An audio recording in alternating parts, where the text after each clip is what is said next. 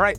Welcome back to Firewall. As usual, I'm your host, Bradley Tusk. With me today is a guy that I'm really interested to talk to because the way that he and his organization are kind of seeing the world is different, but I think really necessary. So Martin Whittaker is the founding CEO of Just Capital, and Just Capital is actually a nonprofit that really figures out and works with large corporations, their investors, on kind of what they're doing in terms of, and Martin can explain it better than I can, obviously, but the public's priorities, right? So what are you doing beyond just maximizing profits for the shareholders? So anyway, Martin, first off, thanks so much for joining us. Bradley, thank you. It's a great pleasure to be here, and really appreciate the opportunity to talk about what we're doing. Yeah, so I want to jump into the ranking because that's obviously the news hook for this. But give us, and you're the guy that did this. Tell me what the point was in founding Just Capital and kind of the larger philosophical place you're trying to move the conversation to. Great. It's the right place to start. We the bigger picture here is that Just was founded as a nonprofit because we felt as though, and the founding board members felt that, solving our most difficult challenges as a society, you've got to get the private sector to do more. Philanthropy and government are not going to get the job done. And so we felt like if you could harness the resources of the private sector, especially big corporations, you could have a huge amount of impact. The impact would be longer term. And it would really leverage the resources of the private sector. And we started at a time when I think companies are recognizing that how much value they create for society is also the path to success for them. So, I think a lot of things changed over the 7 years that we've been doing this, but that's really the big idea. How do we get capitalism? How do we get companies? How do we get the private markets, working to solve problems, not make them worse? And it feels like that mentality is starting to shift. So for so long, kind of the Milton Friedman, University of Chicago view of corporations, which is their only function is to maximize profits for shareholders, really was the predominant view, both in the U.S. and maybe even globally.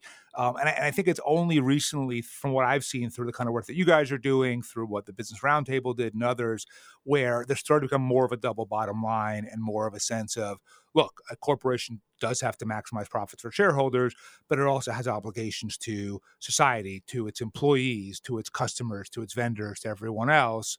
And that's how we should be looking at the definition of a company right now. Is that kind of a decent summary of it? Is that right? Well, I would draw a tighter connection. Okay. I think the way, the path to financial success, the way you create more value for shareholders is by creating value for your stakeholders. So, it's typically presented as a sort of either or. Either I'm a good guy looking after my employees and giving back to communities and, addressing climate change, or I'm maximizing profit. And I think we're trying to bust that myth and say, actually, the path to more sustained value creation for shareholders is exactly by thinking through this stakeholder lens. And so I agree with you, but to play devil's advocate for a second, what if the skeptical listener is sitting here thinking like, okay, how is raising costs, lowering your margins, having to give away more of your money, not participating in things that are maybe environmentally damaging but lucrative, how does that all ultimately benefit the shareholder? Well, anyone who's ever run a business knows that if you don't look after your employees, you're on a a limited time frame, like for success. Like investing in people is the path to business longevity and business success. I think we don't really. We're only trying to figure out really what that means. What is investing in my? Everybody says our greatest asset walks out the door at 5:00 every day. It's our people. Okay, well, what does that mean? Why do we count wages as an expense? Let's look at, for example, situations like PayPal has done right now, where lifting wages and actually providing a path to economic security for lowest income workers has a great payback for the business. You have employees that are more engaged, you have lower turnover. That greater engagement leads to greater customer loyalty and satisfaction, greater pricing power, greater margins. So I'm not saying this is simple, and I'm not trying to be, you know, sort of overly um, naive about what makes a business great, but I do think these are issues which bear closer examination, and I do think that you know this idea that somehow a company that gives back to the communities where it operates, like Chobani. It's a famous story of how Sure. their success is so intertwined with how they invested in the community in upstate New York. You ask Hamdi, the founding CEO, he'll tell you. So I don't think we're making this stuff up. I just think this is great business. We don't really measure it that well. Right. So when do you think this notion of, hey, being penny wise, pound foolish really is bad business long term? When did it start kind of occurring to people, and why? I think it began. Well, we've seen sort of the corporate sustainability movement take shape really, I would say over the last 20 years. I've been doing this since the mid 90s. It's really, around 2000 where you started to see companies really begin to look at how this affects the bottom line. A guy called John Elkington wrote a famous book on the triple bottom line. There was a Mhm. whole bunch of companies, of which I was part of one, Innovest, led by Matthew Kiernan, that began to have this idea that wait a second, this is actually a path to greater return, and we should talk to investors about it that way, not as exclusionary or divesting or stuff like that. So that sort of evolved over the years. We've had moments of great acceleration. I think of the governance crisis around Enron and WorldCom in the early 2000s. I think of major environmental events which have spotlighted, and of course, climate change is now one of the key issues globally. Those are business issues, and so I think over the last 2 years, though, this is a really key point. Social issues have really come to the fore. Human safety, human lives, certain livelihoods have been affected by the pandemic, by George Floyd, by the economic shutdown and reopening. And so we've begun to look at the social impact of business in a very different way. And I think we're starting to see activism by different stakeholders, and that translates into business risk and opportunity. Anyway, so I think this has been something that's been changing over the last 20 odd years, and now it's just front and center, and everybody is aware of just how important this is.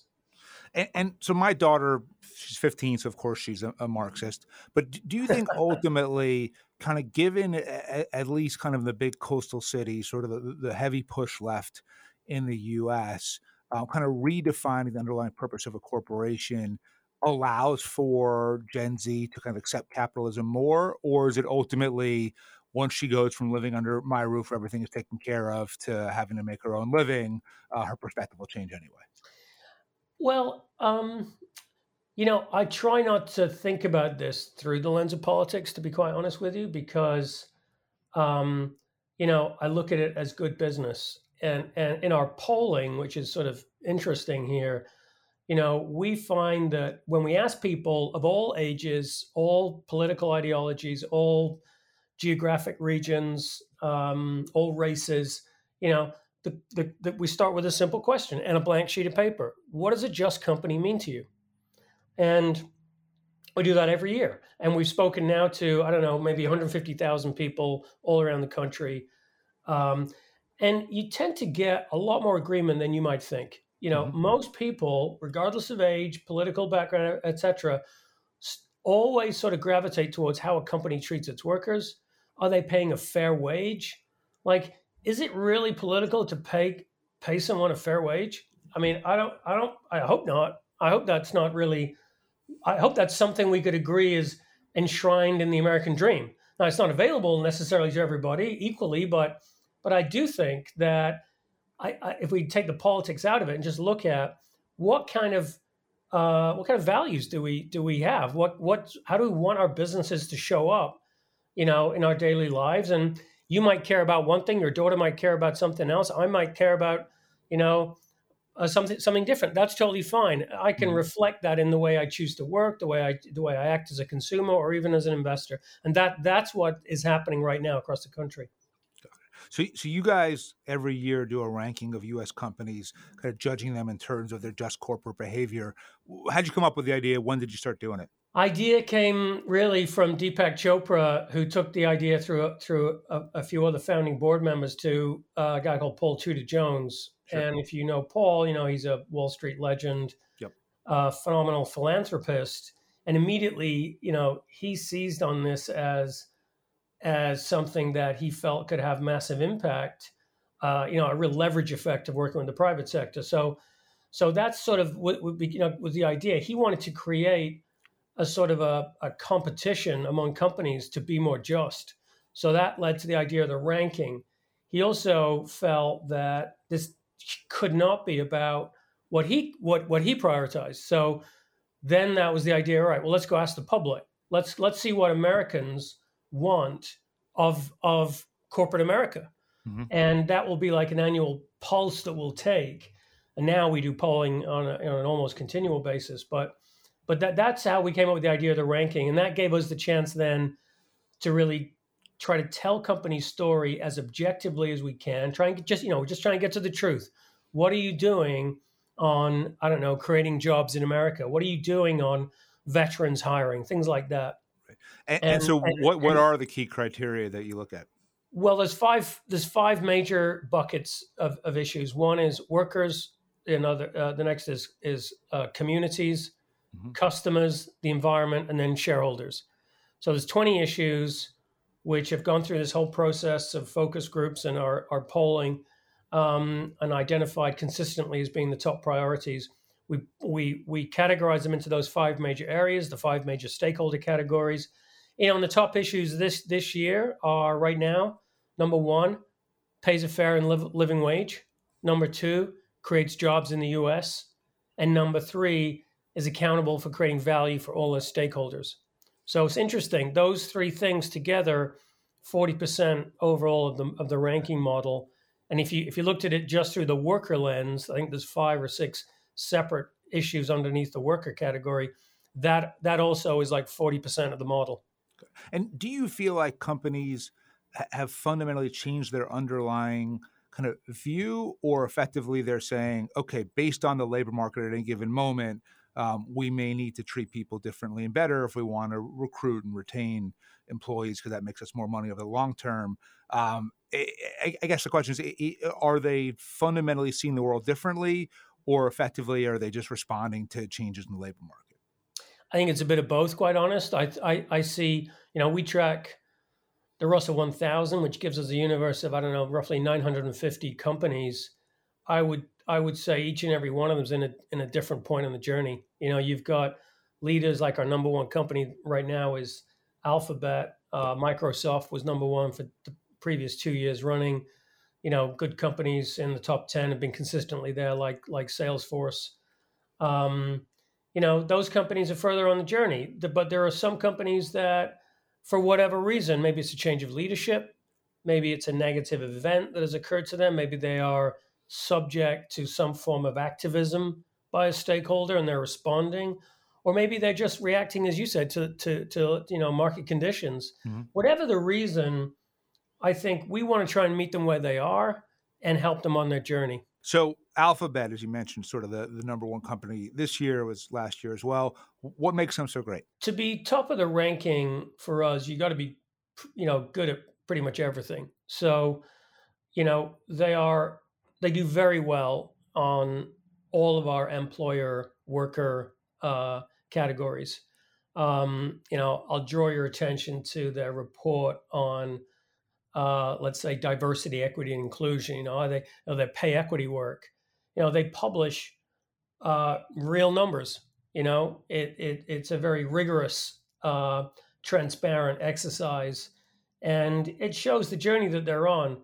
I think that's a sort of a sign of leadership, of being able to, being willing to sort of be transparent about what you're doing, even if your story's not perfect, or the you don't have a sort of a great, you know thing to celebrate. Like your disclosure is a key part of this journey. But Alphabet just does really well across the board, and um, I think you look at their commitment to renewable energy. They're very strong on climate, not just internally within their operations, but through their products.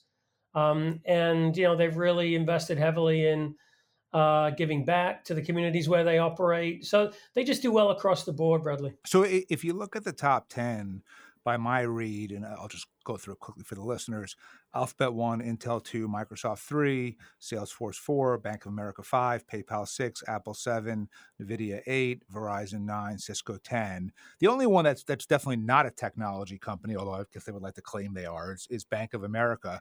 Why are 9 of the top 10 companies tech companies? Well, I think if you look at the overall ranking, which is what you just read out, you've basically got companies that have leaders and a culture that sort of embraces this idea of a stakeholder model. They've done well for their shareholders. They've created jobs.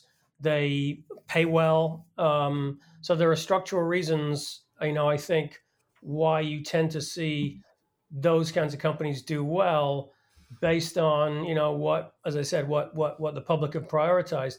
If you were to draw the lens back a little bit and look at the whole Just 100, then you tend to see every sector represented to different degrees. Last year, we had a lot of pharma companies, which wouldn't surprise you maybe during COVID. Right.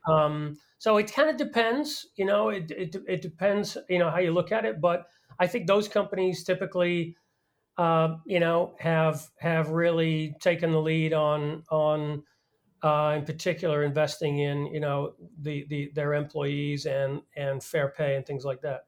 So if you look at the last company on your list, it's Target, which I think generally actually has a pretty good reputation. But someone might argue, okay, of those top 10 companies, they are all incredibly reliant on talent, right? And they are effectively as good as their talent, so they should be doing whatever they possibly can to attract workers, keep them happy, everything else. So at least for that category, it's in their interest to be at the very top. Whereas for Target, at least at the stores, someone might argue, well, it's much more fungible at that level, so they don't have to focus on it as much because, they can just replace people more easily. Is that the case, or is that just kind of outdated thinking? I mean, to be honest, I think it's a little outdated insofar as the benefits that we've seen big retailers like Target, generate from investing in their human capital, even throughout their stores and in the form of training. The partnerships with community colleges. I think they are looking at this as a way to develop, a pipeline of talent that will help, their company compete and succeed. So I don't see this. I don't think it's quite as simple as, okay, we got a bunch of low paid workers, we can swap them out if they quit. We're in a very tight labor market. Obviously, I think every company is trying to attract and retain talent. Yeah. But I do think that what I see is a much more, let's call it, enterprise wide recognition that investing in our people is going to benefit us as a company. And actually, Target's done a great job of lifting wages. If you look at Target, Walmart, you could argue whether that's been forced, their hand had been forced by Bezos on Amazon. But regardless, Target, like Walmart, have lifted wages on multiple occasions over the last, 2 to 3 years. Yeah, absolutely. Of the 5 categories, what surprised you in terms of, hey, companies are overperforming where I would have expected, and where do you think there's still kind of consistent shortfall? I'm not sure I think about it in terms of overperformance. I think what surprised me overall was when I step back and look at all the results. We spent a lot of time thinking about climate change and companies' commitments to net zero. We saw Exxon, another Just 100 company, announced that a couple of days ago. It surprised me that wasn't higher up in the weightings of the issues. And it surprised me that, we still have things like social media. Is Facebook and social media, is it good for society or is it bad for society?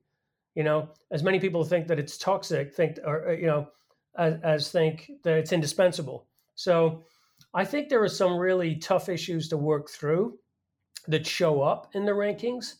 Um, I also think we see, you know, there's a lot of room for improvement in disclosure.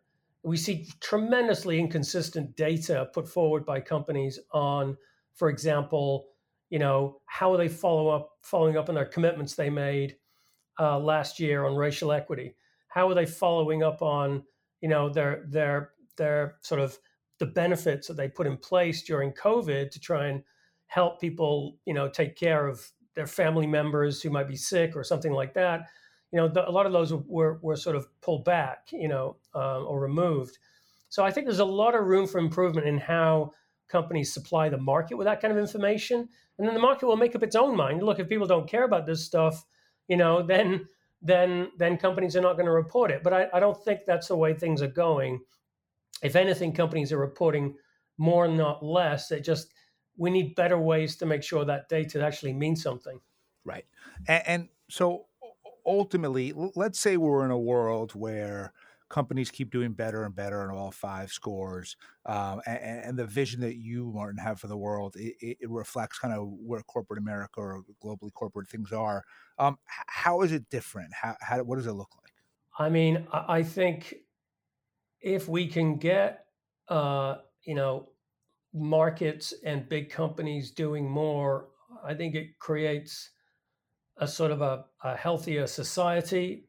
I think we start to see inequality, division, the kind of mistrust that you see. We have a pandemic of mistrust right now. I like to think that, as our polling would suggest, that most people really want to create a better future for themselves, for their children. They want to put food on the table. They want to feel good about the work that they do and have a sense of dignity and pride about their the way they spend their time. And we spend most of our time at work. And I think that if we can promote that kind of outcome, if you can begin to see the divisions that plague us somehow begin to heal, or create at least a sort of a more shared vision, that's going to lead to a much healthier society and a healthier democracy. And that ultimately, I know that's probably sounds a bit fanciful, but I do think that's what's at stake right now. Yeah. Well, look at it. Look, I don't think it's totally fanciful, because if you look at it and say, right now, arguably the biggest problem with our democracy is the people who are frustrated by society on either side tend to be the most politically engaged and active, which means that all of the incentives to politicians are to kind of take a hard line, and nothing gets done. It's just constant fighting. With less inequality, you should see less frustration, which should then give politicians a little more of a permission structure to start compromising and working with each other again. So yeah, I think if your thing works, then society benefits, across the board on probably everything. I would say. Private sector, $20 trillion private sector. If we can get that working a little bit towards creating a stronger, healthier, more united society, then good things are going to happen. I sort of feel like this old paradigm of, well, it's either government fixes the problem, or no, it's just straight trickle down, free market economics. That sort of has led us to where we are. And I don't think it's too much to ask for business. You start to see it, as I said, you're starting to see this sort of change now in society, driven by lots of different things. But that can only create a future that I think more people would want to buy into and feel a sense of ownership over. Yeah. So given that you're fundamentally trying to really change sort of social and intellectual norms among business leaders, if the rest of sort of societal leadership said, "Okay, Martin, how do we help you do that?" What would that look like? Like, what would you want the government to be doing? What would you want the media to be doing? How can people help you kind of get companies to the right place intellectually and mentally? Well, I think In a broader sense, we are looking to try and catalyze a movement. I mean, I think if the market is hungry for information on what companies are actually doing on these issues that the American people have identified, you start to get much greater levels of accountability. You asked me about sort of the history of like corporate change in this area. Yeah. I don't think the stakes were that high 10 or even 5 years ago for companies to really invest heavily. Now I think the stakes are extraordinarily high, not just for society, but for individual companies, and how they compete and win in America and on the global stage. So I look at that and I think, what would really help that movement?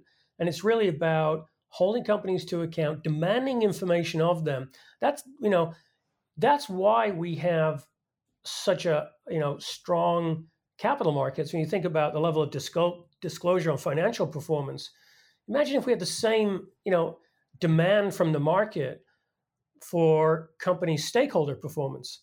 I think you'd start to see a lot more investment in those things. You'd see a lot more analysis on, wait a second, where is the business case really strongest? Where should I be investing across those five stakeholders to generate the best return, the biggest bang for my buck?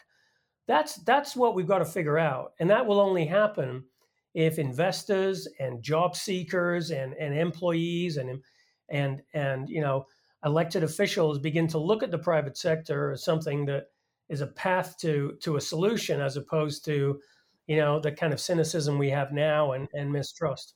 Yeah, yeah, totally, totally. So Gen Z, and maybe it's true of millennials too. I would imagine one of the ways in which they're aiding your cause is it seems like they do make consumer purchasing decisions based, not just on sort of price, but on the company's overall reputation and narrative and how they treat stakeholders and everything else.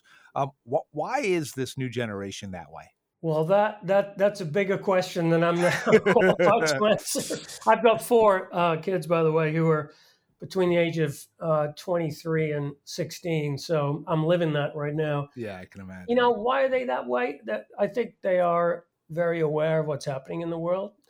I think through the noise of social media and the information sort of blizzard that they live in, I do think they are able to pick up signals of like what's going on in the world.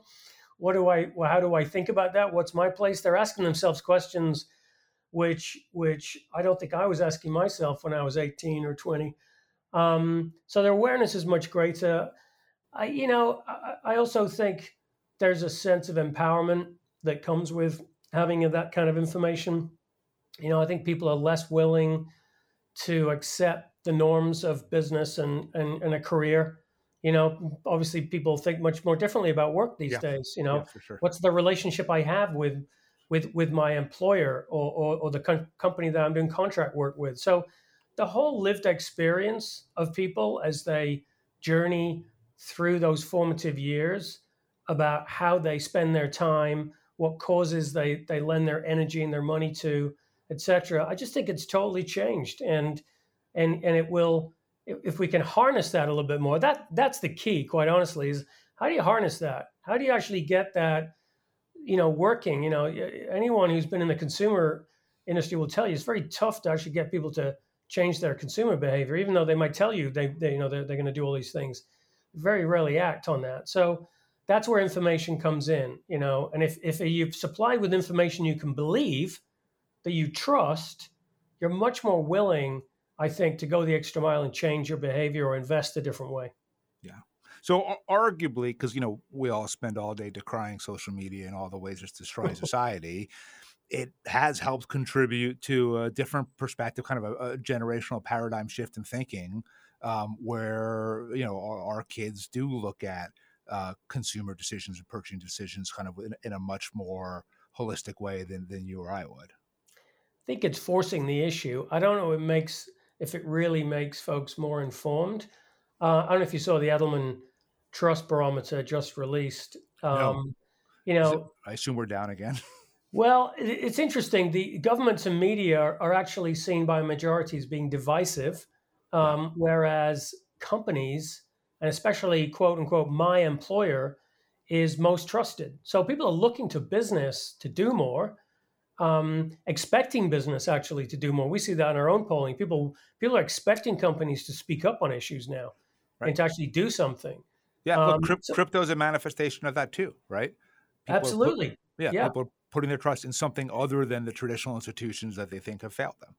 exactly. And I think we're still though early in this whole area of like, where do I get my information? How do I know it's true? We're in a bit of an Orwellian 1984, which I read recently, double think Yeah. area where truth is dependent on your point of view. Martin, how can people learn more about Just Capital, and if they wanted to get involved in some way, could they? Absolutely, we are open for business. We want people using our stuff, helping us. Give us your opinion on what companies are doing. We're open for partnerships. We'd love to work with anyone listening to this. Go to justcapital.com.